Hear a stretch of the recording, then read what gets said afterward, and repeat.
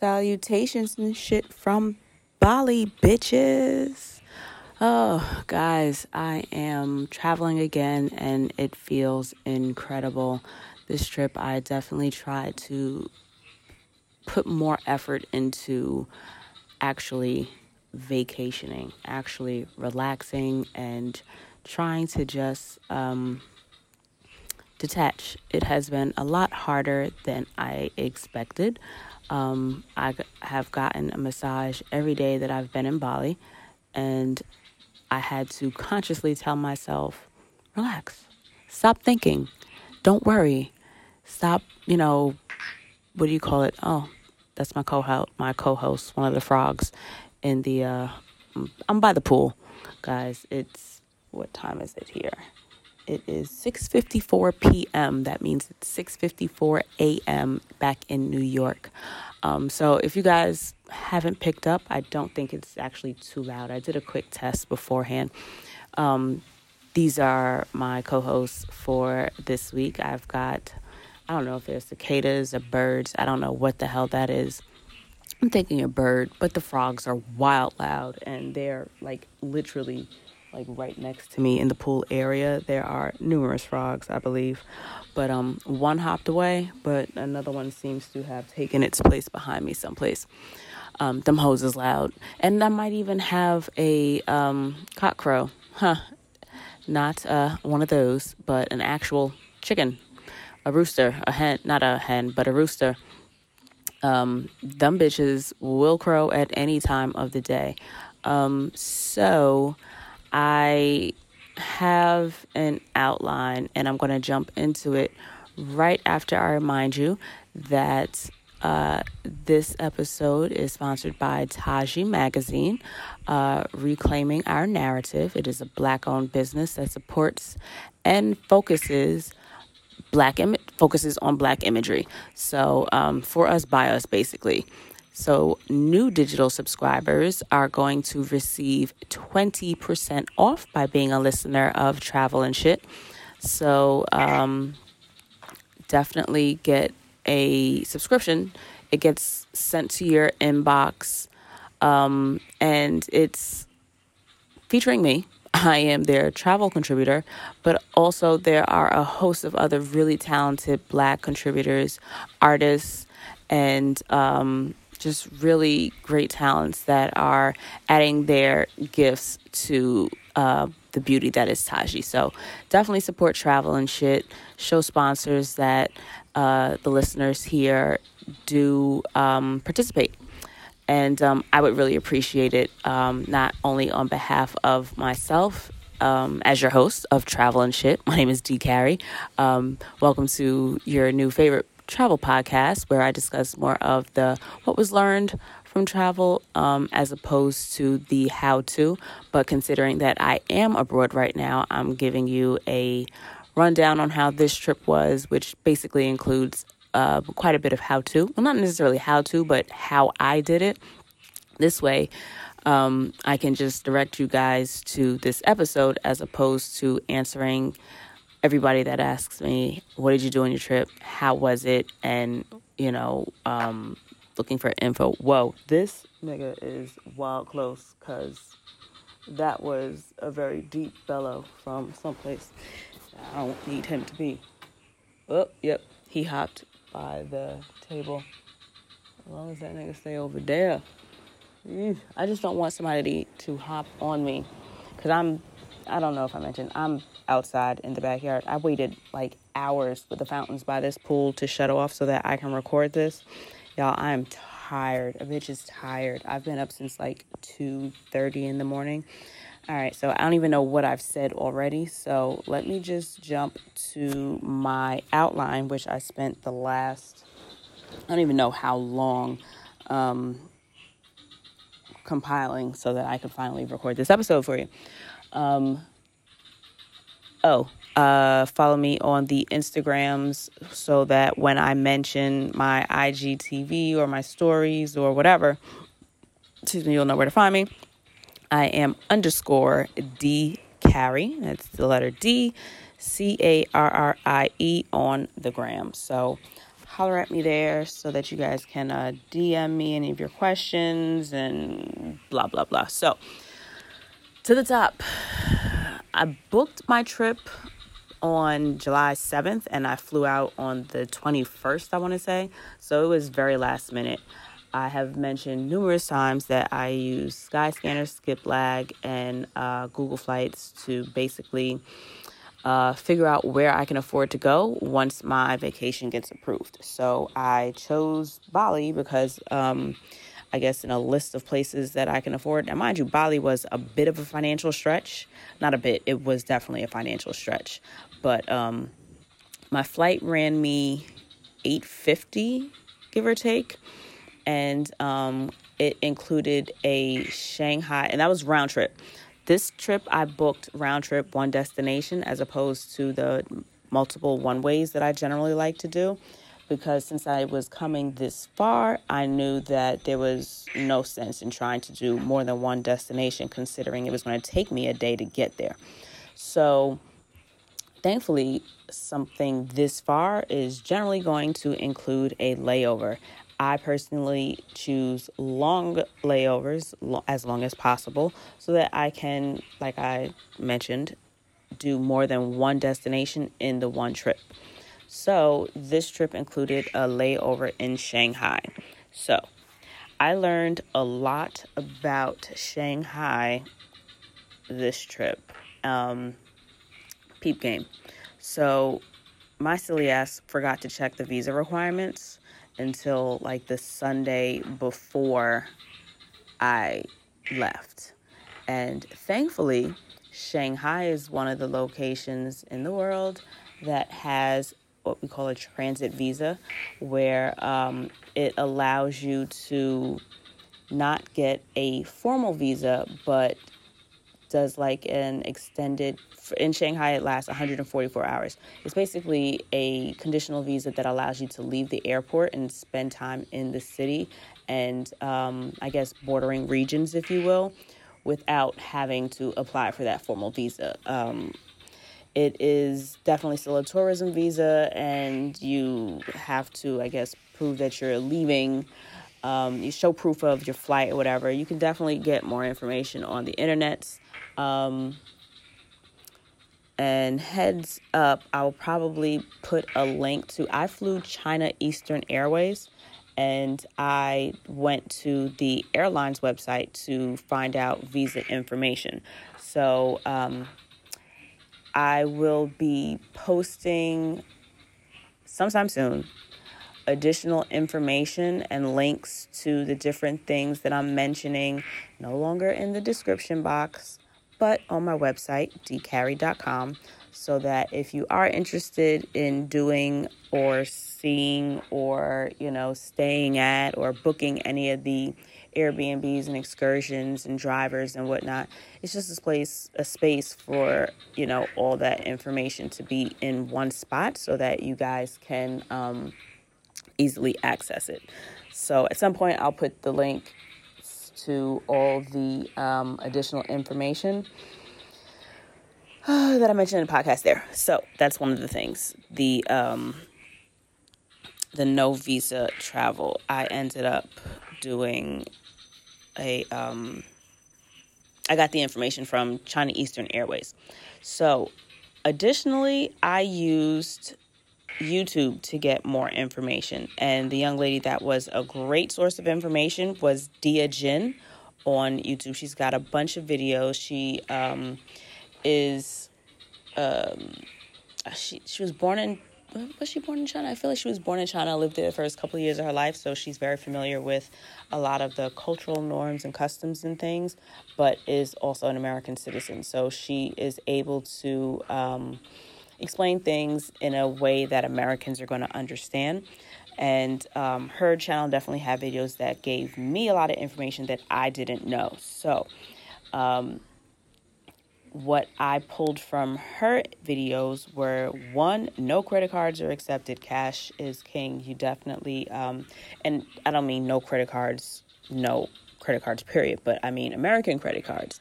So unless I believe you are a student or have a student visa or you're working there or are a citizen, you cannot open a bank account and use, they've got this thing called Alipay or some shit like that. Chinese have a lot of different apps where they have basically eliminated cash.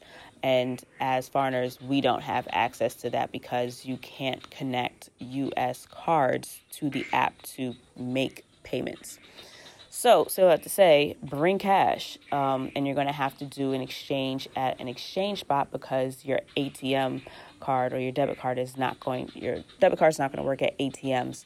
Because I know myself, as well as many other people, like going to ATMs to pull money out as opposed to using those exchange counters, which is definitely clutch. I think I added it on the outline someplace, but in case I didn't, I've learned that ATMs are your best friend. I think the fees are a little bit less. Usually the ATMs will charge a set rate for you to use, and then your bank is going to charge you a foreign transaction fee. So I think it's like 3% of whatever your transaction is, and as opposed to paying like 8% or 10% for your currency exchange when you go to one of the exchange windows or businesses or something, you can likely make out better by just using an ATM. So, definitely kind of think it through before you do it. And honestly, if it's just going to be a couple of dollars here or there, it really just might not make a difference to you. It just might come down to whatever is easier for you to do. I know that it's usually easier to come across an exchange counter, and I like to exchange a couple of dollars before I leave the airport. This way I can pay my taxi driver, and I don't have to worry about trying to explain that to them. Additionally, I always let my host, well, not always, but 90% of the time, I let my host book I'm definitely, I'm going off I'm doing conversational. This is why outlines don't always work for me, because I start getting into a flow of conversation and I start mentioning shit that I know is on the outline, but I haven't gotten to. So let me take a scroll back. Back to Deogen and her YouTube channel, the no credit cards thing, get cash. There's that. Also, before you go, download a VPN. It is an app that basically lets you, hide your IP address, or it masks your IP address so that it looks like you're using an IP address from a different country. This way, once you get to China, you're able to still access websites like Instagram and YouTube and Facebook and all that stuff that is actually banned in China, which can be because also, what is it called? WhatsApp, I think, is one of those apps that's banned as well.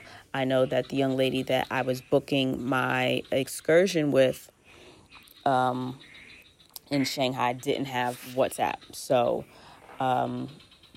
additionally, make sure you contact your mobile phone and your credit card companies, let them know that you're leaving so that all your shit works. I was so glad that I made sure to let I don't have T-Mobile, let AT&T know that I was leaving, because I don't even want to think about the roaming charges on what a phone call in China would be. I didn't have YouTube. I had to use my data to call my host to find out where the fuck my driver was going to go.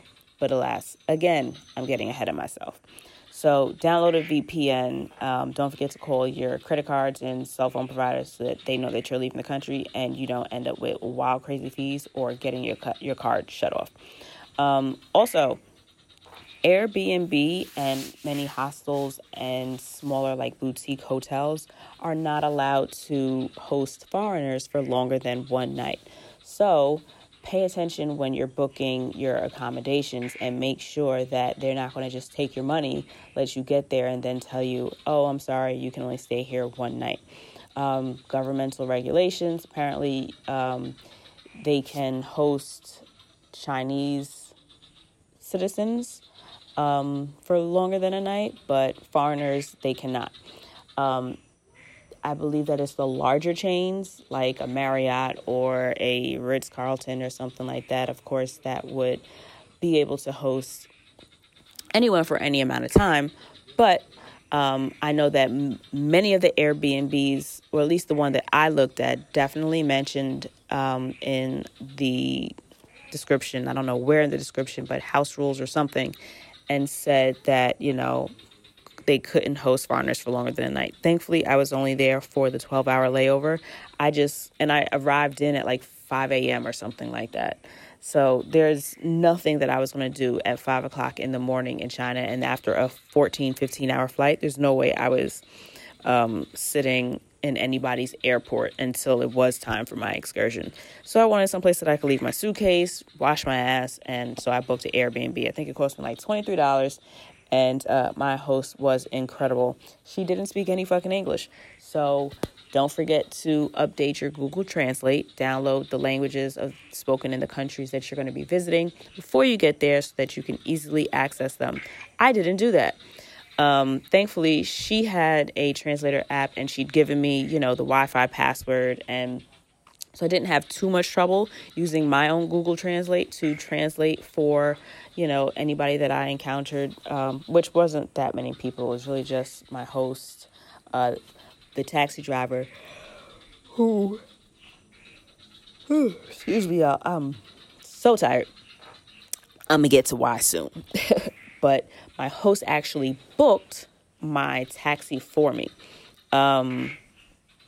So that was super clutch because keep in mind when you are, say you're leaving the airport and you hop in one of those taxis, you don't know what a fair price to your destination should be.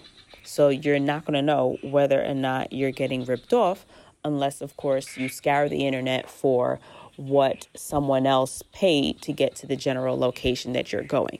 You can read, say, the comments from the Airbnb, and maybe somebody will post how much the taxi was. I try to post that kind of information when I do my reviews for my Airbnbs. This way, it makes it easier for somebody else to make that decision. But what you're not ever really going to know is whether or not how or why the person got the pricing that they got. Keep in mind that there is possibly a pretty price, that there is a you look like me price, that there is a you speak my language price. You know what I mean? So just because one person pays something to get to a certain destination doesn't mean that you're going to pay that, especially in countries that don't necessarily run meters, but will tell you what the price is going to be before or after you make the trip. So I like to have my host make the booking for the car for me. This way it's there when I get there and, I don't have any issues. However, this time I did have some issues. I had a hard time finding the driver, and that's when having Google Translate work a little bit more seamlessly since I didn't have internet. Oh, definitely download the VPN app before you leave. Now that I'm done and over with, I got to cancel it because I think it's like $13 a month. I was hoping that there was a free 30-day trial. That I did not find. I will post the link that Dia used, and it's actually an affiliate link. So if you're going to use it, definitely use that link because it was clutch. She's going to get some coin from it. I don't know her. She don't know who the hell I am, but why not help another creative, right? All right. So the host booked the taxis. We had all our conversations on Google Translate. She was so kind and sweet though, even though we had no real way of communicating other than, cell phones. Now, the person that was booking the room before me, unfortunately, was still there when I got there. So I had to sit on her couch for 45 minutes until they left. But, she gave me some water. She sat out there to keep me company or to make sure I didn't take anything. Don't know one way or the other. But, pleasant enough. Went in there, she cleaned the room a little bit. Changed the sheets, though, I know that. And so dropped my shit off, took a little nap, and then she arranged for a taxi to come pick me up so that I can go to the city center and do the excursion that I booked. Now, I booked an excursion on Airbnb with a young lady named Miko, and she was incredible. But let me mention that my host, I want to say Aline, but I don't know how to pronounce it because it's spelled differently. But she was so clutch because homegirl, without me asking, kind of got the fact that I was working against time here because I only had a 12-hour layover. So she had it so that the driver that dropped me off in the city center would also pick me up, bring me back to her house, pick up my suitcase, and then drive me to the airport. I will say that everything in Shanghai that I spent money on was taxis. They were all fair prices. Nothing was like outlandish once I did the conversions back to American dollars. However, when you have a limited amount of currency on hand, everything seems expensive. So I think I exchanged $100. I definitely don't think I exchanged more than maybe like $150. I could be wrong, but I definitely didn't exchange more than $150 because I was there for 12 hours. So it didn't make sense for me to exchange even, I think it was just $100 that I exchanged. So I definitely didn't want to, have to find an exchange place and exchange more cash. So everything that I spent was just like, fuck, another taxi. Fuck this. The meter is still going. So, the first trip, the driver didn't have a meter. It was a set price. But when I was going to this city to and from back, there was a meter running. So, like I think I mentioned before, he ended up getting lost. I had to make a phone call to the host so that she could talk to him. Meter kept going, so that was frustrating. Overall, the experience with Miko was great. She and the other gentleman that was there, I don't remember his name. He was from Singapore. So it was really cool hanging out with them for the day. It was just three of us.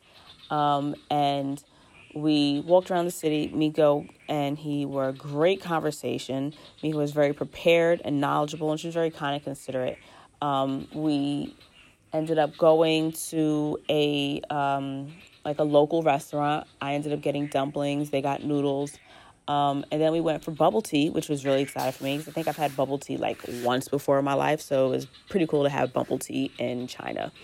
Let's see. I definitely suggest knowing your travel personality type. I find from my experience that it is best for me to actually book a tour of some sort or an excursion when I get to a destination, because there are things that you can do like on your own, but unless they are museums or places that you are remotely familiar with the history of, showing up by yourself and just like seeing them doesn't have the same effect as booking it with someone that can explain it to you, give you the history, and give you, a local's insight. What I also enjoy is actually speaking and, engaging in some fellowship with local people from the area. It just makes the experience much more enjoyable for me. I know as a solo traveler, I definitely enjoy, the company.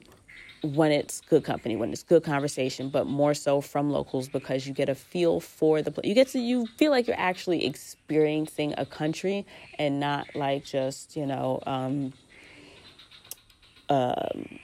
walking window shopping, if you will, whereas you're going inside, someone's telling you about the designer, someone's telling you about the fabrics that are being used and telling you about the significance of the design of the outfit. You know what I mean? That's kind of analogy for how I see booking a tour versus just showing up and looking at things yourself. And that was solidified for me after my trip to Rome. Only thing that I knew about the shit that I went to go see was stuff that I'd probably been taught in high school, since forgotten because it didn't mean anything to me. So let's see. It's pretty much Shanghai in a nutshell. Had a good time. China was actually not on my list of places to go because I work near Chinatown. So, yeah, can't say I was excited to go.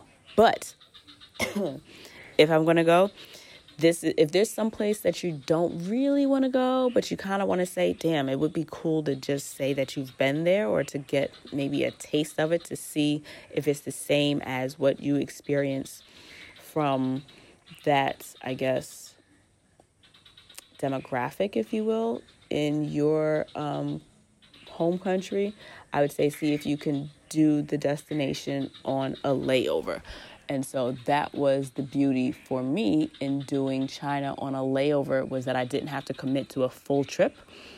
I was able to get there, see it, experience it for myself without it being the primary reason for me being there. I personally would have preferred to see Beijing, because the Great Wall of China, Tiananmen Square, there's much more history that I'm familiar with that I would have liked to experience. So the only other way I would go back to China, hopefully on another layover, is to see Beijing. For now, that's all that I am,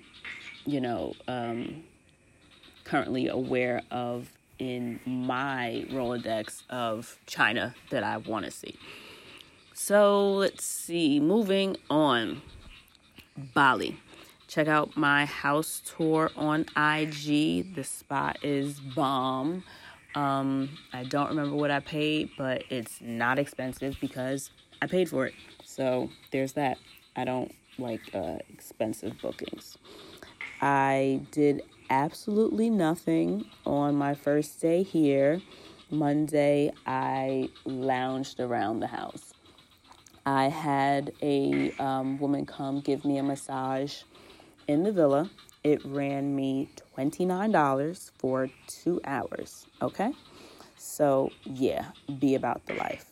I ended up leaving to go get something was it the first day? It had to be the first day. Was it the first day? I don't remember. It's all kind of, Yeah, actually, it may have been the first day, but why do I feel like my host was trying to come clean the house while I went to get something to eat? Yeah, okay, that's why. Because I got in wild early on Monday, and he bought me breakfast at like 9 a.m., and then I ended up doing the massage at like 10:30. Then I lounged around for a while, and I think he was going to come clean up in terms of like getting the breakfast. Okay, yeah, now it's starting to make a little bit more sense because Monday was actually the only day that I was here for breakfast, because breakfast came included in my booking price. Heads up, if you are planning on doing something early every day, even though it seems real cost effective to get some place that has breakfast included, if you're not going to be able to take advantage of the breakfast, it may not make sense for you to even bother with making sure breakfast is included. Just a little footnote on that. So I ended up walking to this cafe that is, speaking of walking, y'all, getting to the villa is like a 5-minute walk from the main road on like a treacherous fucking path. It's like partially paved, and the paving is broken in certain areas, steep stairs, and it's only like 3 feet wide, and then it drops off into fucking rice terrace. Like a working rice field is right behind the house.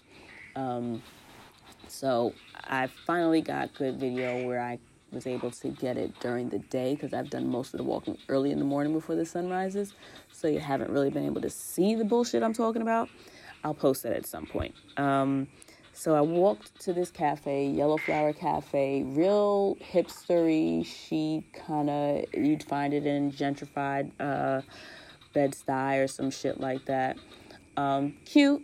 They had some jewelry for sale that I definitely shouldn't have paid for, because it was probably really overpriced. But hopefully the money does go back to supporting the community and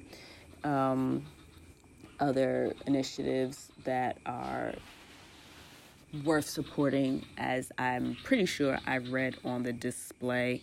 So, you like to hope that the I think, and by too much, it was like $25 for a pair of silver hoops that I could have, they're really cute, and I got them in Bali. So, yeah, there's that.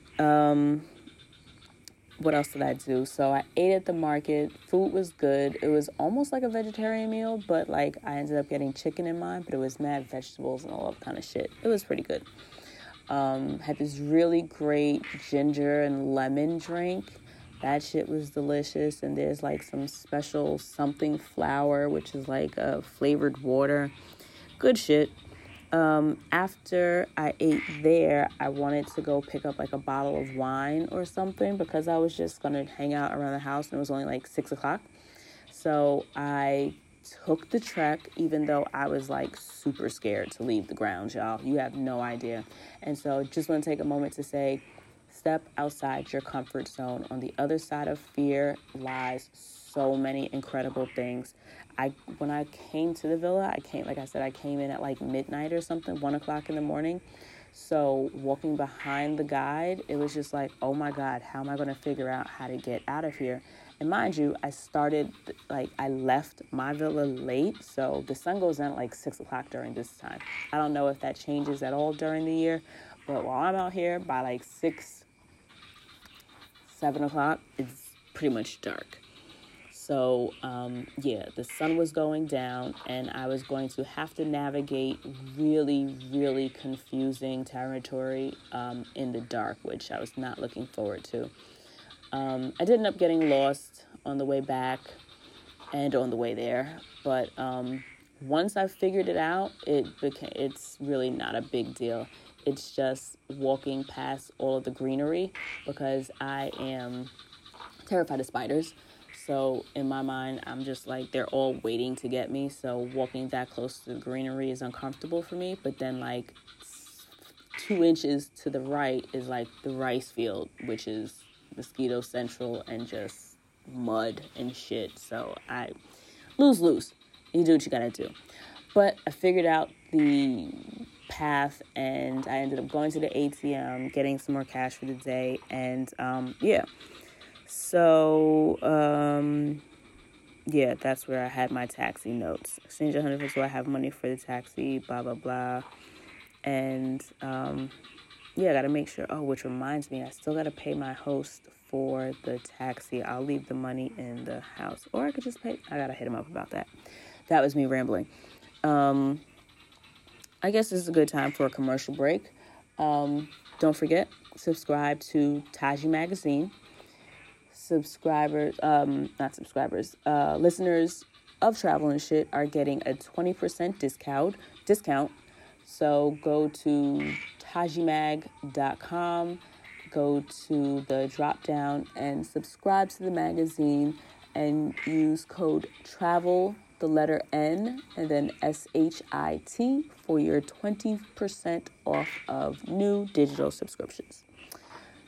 So, on to day 2, and I had the driver from the airport, because we started talking on the drive from the airport, basically be my driver. Now, this is where you want to be, I guess, wary, or at least aware of what decisions you're making for yourself. He was a cool dude, and he's a great driver, punctual, decent conversation, doesn't overtalk it, pleasant, but he's no tour guide. So I ended up wanting to do like a couple of different spots in Bali, the typical stuff. I wanted to like comprise my own tour, but all the options that let you do that on Airbnb charge an up fee for being a solo traveler. Is it fair? Yes, because, you got to do the same amount of work for one person that you got to do for 3 people. But, of course, you're going to get more money with 3 people. So, I at least like that Airbnb will let you book for one person, charge me more. Most of the time, I'm more than willing to pay whatever the extra fee is. Some places, some apps like Expedia, did I have that experience on Viator? I think it was mostly Expedia. Sometimes won't let you book for one traveler. So I'd rather you just charge me more or just let me decide whether I want to pay the only one traveler price. So just a heads up, keep those things in mind when you're trying to book excursions on the apps. But the driver was cool. So I was asking him on the way to the villa the first night, does he do tours? And of course he says yes. And we arranged that he's going to pick me up. I think it was like 5:30, 6 o'clock in the morning. No, 6 o'clock in the morning, so that we could head out to the things that I wanted to see, because none of the I wasn't able to book anything on Airbnb as cost effectively as I would have liked. He only charged me, I want to say $45 to $48. It was less than 50 more than 40. And it included the places that I wanted to see out of what I saw on Airbnb were like, popular tourist destinations in the general area.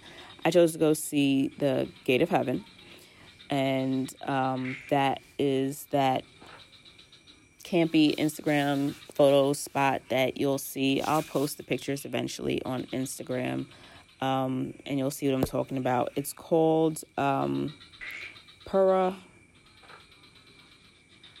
I'm trying to pronounce it appropriately. Lempuyang. Pura Lempuyang Temple. Now, let me preface this by saying it is currently, let me find it, the name of it. Very important holiday time here in Bali, and it is Galungan. I know that it involves wind, good and bad, and I can't remember the god or goddess that it celebrates, but it's been really nice to be able to see how everybody's preparing for the holiday. And they started preparing super early yesterday morning. Like when we left at 6 a.m., like the traffic was crazy. Everybody was out and, purchasing what they needed for the day today, Wednesday. And it was nice to see like the decorations made out of, I think it's bamboo leaves, but it looks like they were all made from like Palm Sunday, palms, but it's like these ornate, huge decorations made from them. So it was beautiful to see. So I ended up putting together my own tour, and he basically drove me everywhere and then kind of, I guess, spoke to the locals at each destination to if I needed to pay any entrance fees and get any assistance. So I'll give him that. But he didn't really have any like extra information on too many of the places for me. That was more so reliant on me asking, people at the destinations. Now, a couple of the different options on Airbnb also had you paying your own entrance fees. So overall, I think I really still lucked out by just paying this on my own. But at Lempuyang, which is a temple, I ended up listen, I did a wee bit of research for you. It's a temple. The temple is the highest temple in Bali. Here you'll see the famous Gate of Heaven overlooked to Agung volcano, the biggest volcano in Bali. So that's the one with like the two stone pillars, the two stone walls, and you've got like the clouds and the mountain in the background, and people do like yoga poses and all the other kind of shit. So I didn't need one of those photos. I mean, everybody on Instagram has one of the photos. I didn't need one for myself. I just wanted to experience the temple because I know the temple is very important out here. And I wanted to just be in the area. It's much smaller than it looks in the pictures. And the temple right across from it is also very beautiful. And I walked to the top, and I actually did want to go in and pray. But the young lady stopped me and was telling me that, you have to give an offering and that you needed to buy the items to offer, like incense, flour. There's like a tray that it's put in. And she was saying, roughly maybe like 20,000 rupee or whatever for it. And I'm like, I don't pay to pray, sorry. And she was like, no, you're not paying to pray. You're paying for the items, for the offering. And I had to take a step back because I wasn't really listening to what she was saying initially. I thought that she was just trying to scam me. But I appreciated her actually explaining clarifying what she meant. And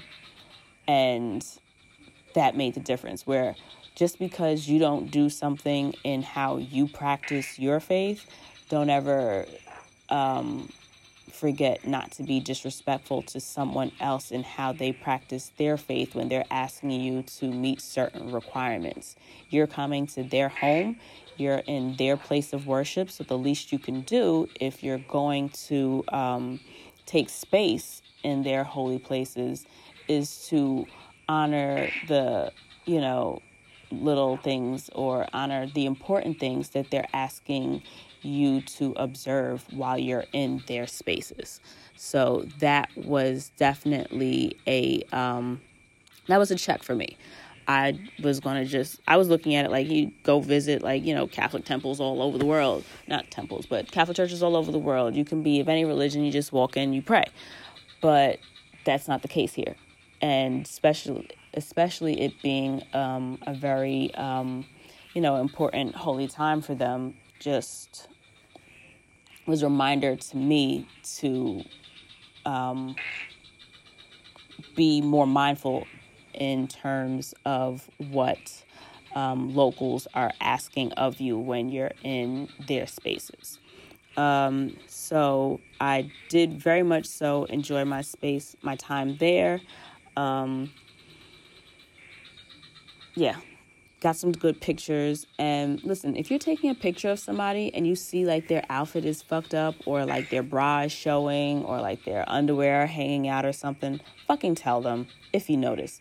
I had one girl take the perfect photo of me and my bra is hanging out. I had a crop top on, and the way my bag was situated on top of me, it just pulled my shirt up. So my bra is hanging out under the shirt, and it totally fucked up a perfect picture. So yeah, when I finally adjusted myself, had somebody else take the picture, definitely didn't come out the way sis took it. She had the angles, she had the portrait, she was on it, you know what I mean? So consider that.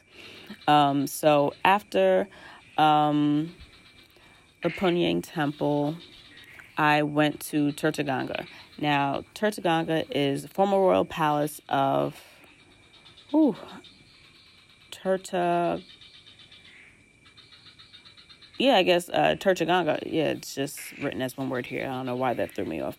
It's former royal palace of a prior king during a certain dynasty, and it was basically his summer home, or the place that he would stay when he was in that region or something. And it actually means water of the Ganges, which is in Hinduism a very holy river, and it features tiered fountains, gardens, and stone sculptures of mythical creatures spouting water into bathing pools. And I loved it. It was absolutely beautiful. And as I was walking in, an older gentleman stopped and politely offered his services as a tour guide.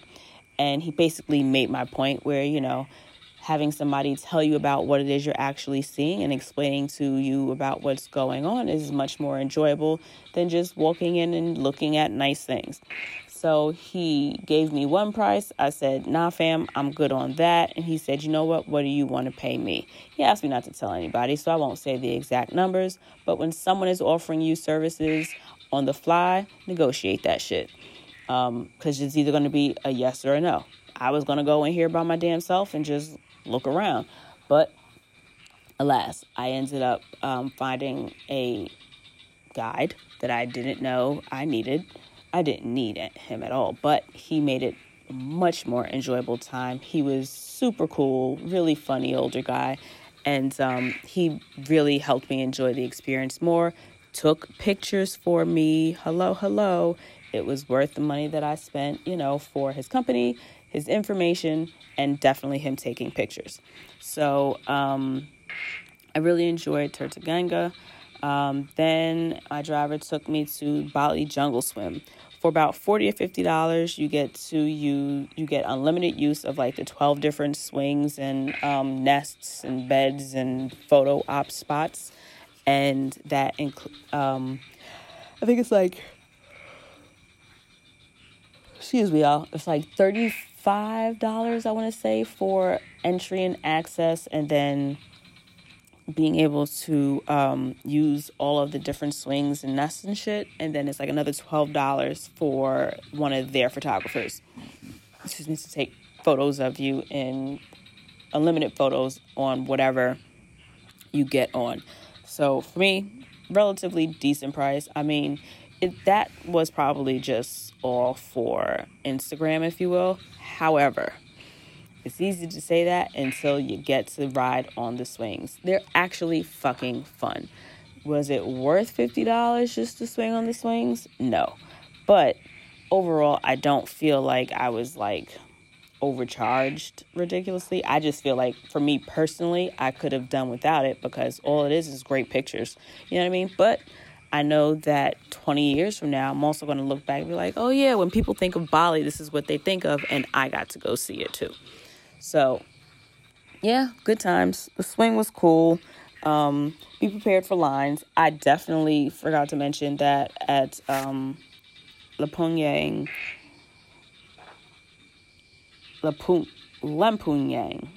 I'm trying, y'all.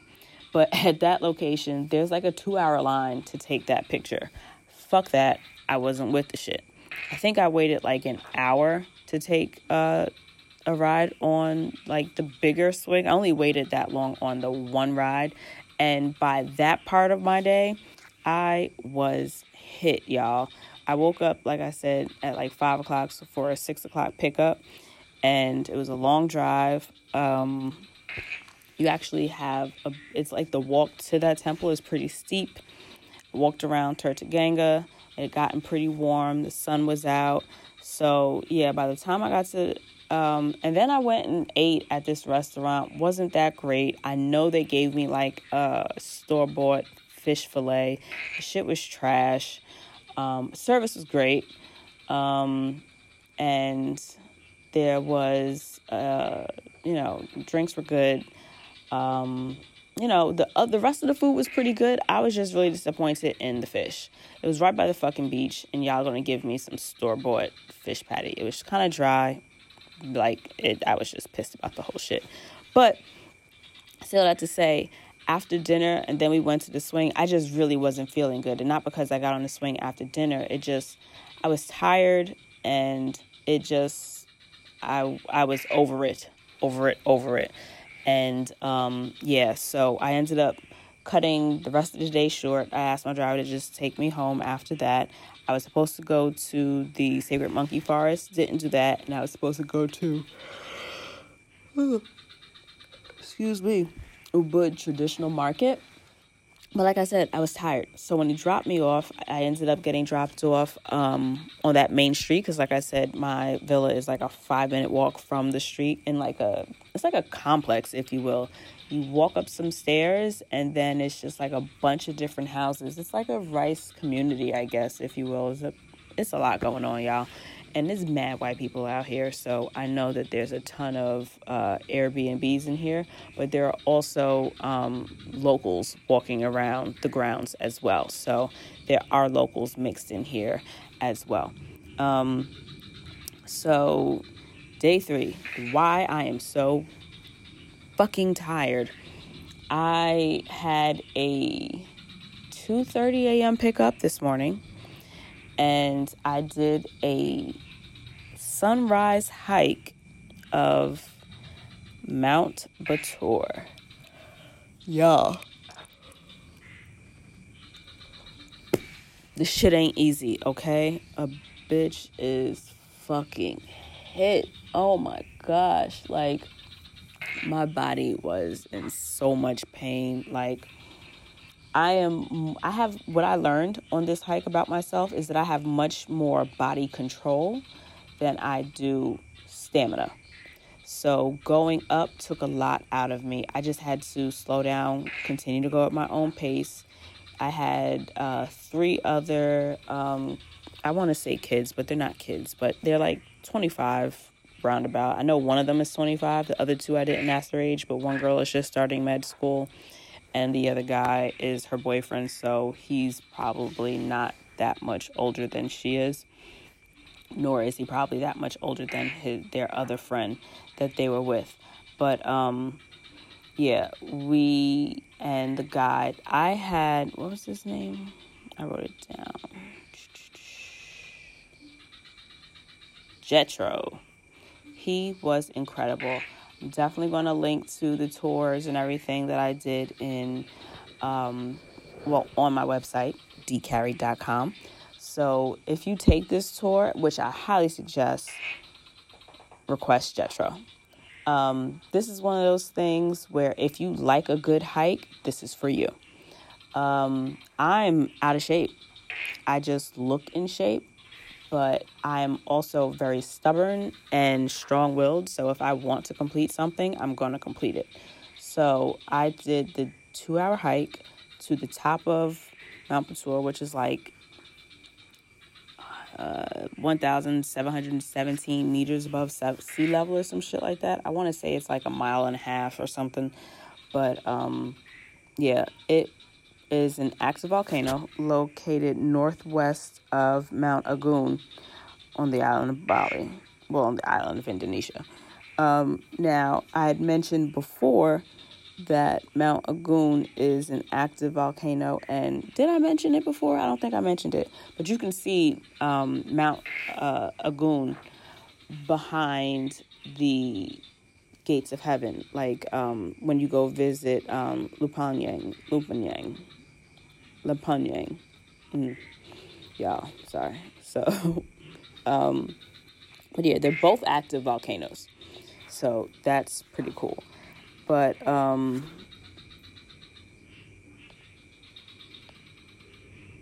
so I did pace. Sorry.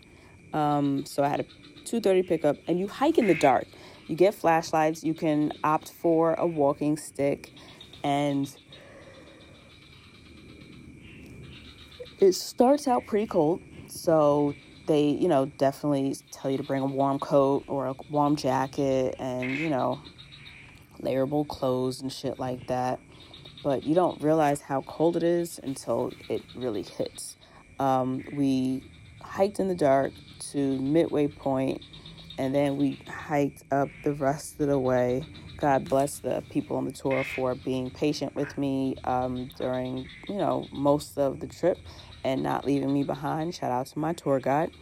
Once we finished the hike, we got to the top, and we had breakfast. Y'all, banana sandwiches are so fucking good.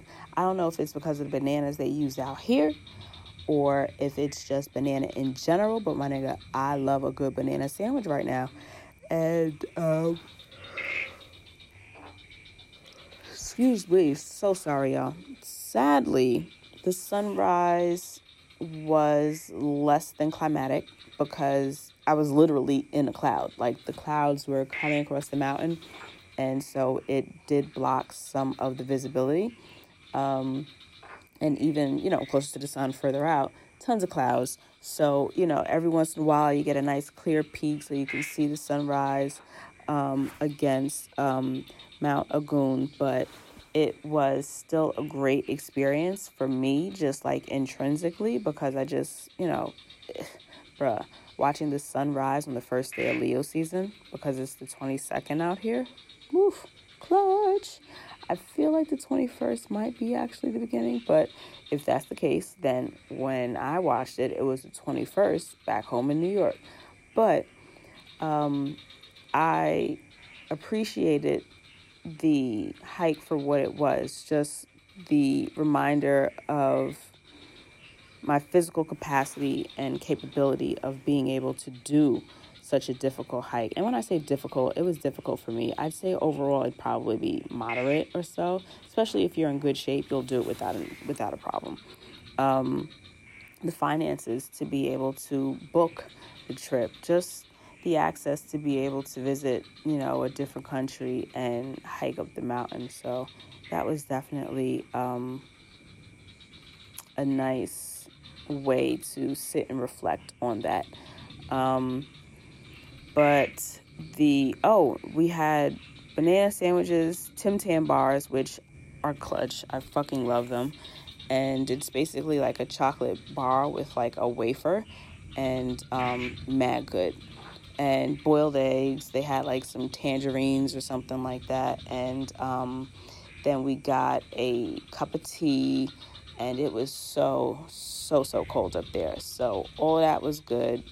And we, I learned that down is much so easier for me, just because I hate, I don't want to say hate, but the way up, like I said, stamina is not my thing. I get out of, it's hard for me to breathe. I get tired more, not necessarily like my muscles get tired, but like I'm just tired. It's harder for me to breathe and all that shit. Whereas the way down, I can skedaddle through much faster than I can go up. And, so just word of caution if you're going to do, like there was a kid on the trip.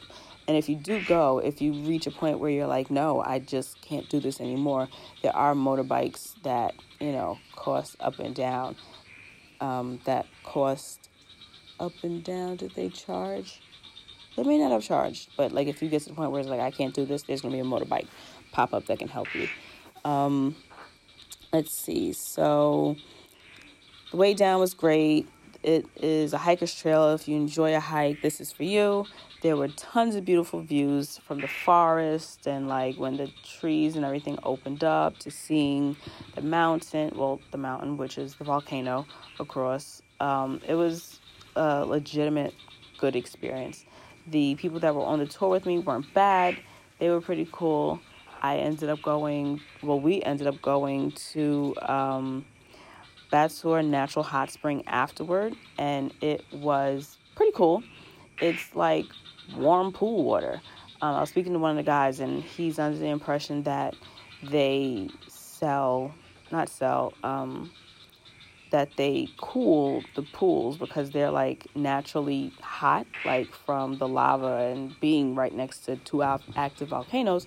But it was told that they add a little bit of water to cool it down or so. But I meant to say that looking back at that mountain that I climbed made me feel like, just incredible. It's really hard sometimes to put these things into words, because I try to also remember to be present. Like, I don't ever want to get caught up in content, and what are you going to post? I want to enjoy my trip. I want to enjoy my experiences so that I'll always have them with me. So, it was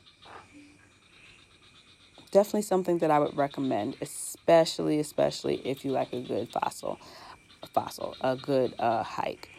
There was a kid that did the tour. He had to be about 7 or 9, one of those, 7, 8, 9, around that window, and made it very much so an enjoyable trip. So what else, guys? Oh shit, at the top, that bitch was scary as fuck, because it's like you look down and all you see is like clouds and like just open space, like it mad narrow, and there's tons of people walking back and forth one way or the other, and in my mind I'm like, bitch, I am not falling off this fucking volcano. That's what we're not going to do. So it was definitely not Herbert, what do you call it, not Herbert, I don't know why that came to mind. I guess I'm tired. But that bitch was like scary, and it's crowded, so people are trying to move back and forth. And I'm like, y'all niggas might not be scared, but bitch like me gonna move a little slow. There's tons of steam, and Jetro was a really great host. Took his time, took great pictures, and definitely helped me and the other young lady up and down when it came time. He, definitely knew when it was going to get more complicated. Requested that we walk right behind, we walk ahead of the other two guys so that he can offer us a hand going up and down where it got tricky. The Bad Tour Natural Spring, there's a lady walking around asking if you want massages. Of course, they're resort prices, so that's a no for me, dog. I knew I was going to get me a nice and expensive one when I got back. The hike was cool. The natural spring was cool. What I did like about it was that the food was decent, but tons of flies. They're just abusive. It's ridiculous. It's like you can't sit and enjoy yourself, because even if when I was laying out just trying to get a tan and the flies just kept landing, the flies that kept hitting, and it was really frustrating. And it was just as frustrating when we were trying to eat, trying to swat flies off the entire time. But I did appreciate that in that entire booking price, all of my entrance fees were included. I didn't have to pay for towel rentals at the hot spring, and it also included a drink ticket that included 2 free fruit juices, which was really good. After that, because of course the day wasn't done, we ended up going to Luwak Coffee Plantation. It's family owned. Coffee's wild good. If there were like 12, it's like a crowler, if you will, of different coffees to try. And if there were 12 options, I fucked with maybe 9. I ended up buying a couple of my favorites. Balinese coffee. He explained how the things were made. He explained what was in there. They also make teas. I bought mad shit. I loved it. Overall, even just driving from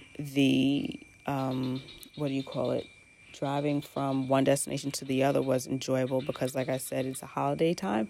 And so seeing everybody dressed in their holiday attire and all the streets decorated was a beautiful experience. The people of Bali have been great to me. They've been very kind and welcoming. I've gotten a massage every day. The young ladies there have been more than sweet. Everyone's been very professional. No happy endings here. But the massages have been fucking outstanding. Like, just great. And I found a place right by the villa. $7 for an hour, bro. $7. I think it's like 7 and change. So let's round up to 8. So $8 for an hour-long massage. Okay? Have at it. So, that's enough. I am certain that you've gotten a lot of information, and I still have another day. I've got another early pickup, and I'm pretty sure that these pool fountains are going to pop back on soon and just ruin any audio that I could further do. So make sure to follow me on the Instagrams, _DCarrie. It's DCARRIE. Make sure you follow Beats on Film Network. Because as you guys know, I'm generally on the Beats on Film Network studio when I record, except for when I'm traveling. And this is definitely a wonderful remote episode with my co-hosts, the frogs, and whatever else is going on in the background. And make sure to holler at Taji Magazine. Don't forget, new digital subscribers are receiving 20% off by using discount code TRAVELandShit, TRAVEL, the letter N, and then the word SHIT. So this is your host, D. Carrie, signing off so she can take her ass to bed. All right, guys, I've got one more day in Bali. I still have to get, and it's a beach day. I'll show you guys on the Instagram. And it's definitely been a hot girl summer. My ass has been out in every swimsuit, because apparently these are the only swimsuits you can buy right now, are thongs. Are they my favorite? No. But I do have a cute ass. But, it's I'd like to post some pictures, but, my ass is out. So, don't really look forward to those. Don't know if I'm going to post any of that. But that's it. Thanks for listening. Be sure to tune in again. I appreciate y'all that have been fucking with the kid from the beginning, from the middle, from today. Thank you to the old listeners. Thank you to the new listeners. I appreciate you all, and I hope that you continue to enjoy the content. And if you have any questions, definitely shoot me a DM. You can shoot me an email at travelandshitpodcast, TRAVEL, letter N, SHIT, podcast at gmail.com. And don't forget to visit dcarry.com. And this way you can get links to all of the different excursions, Airbnbs, and shit that I've been mentioning throughout the episode. Okay, guys, that's it. Have a great day. All right, bye.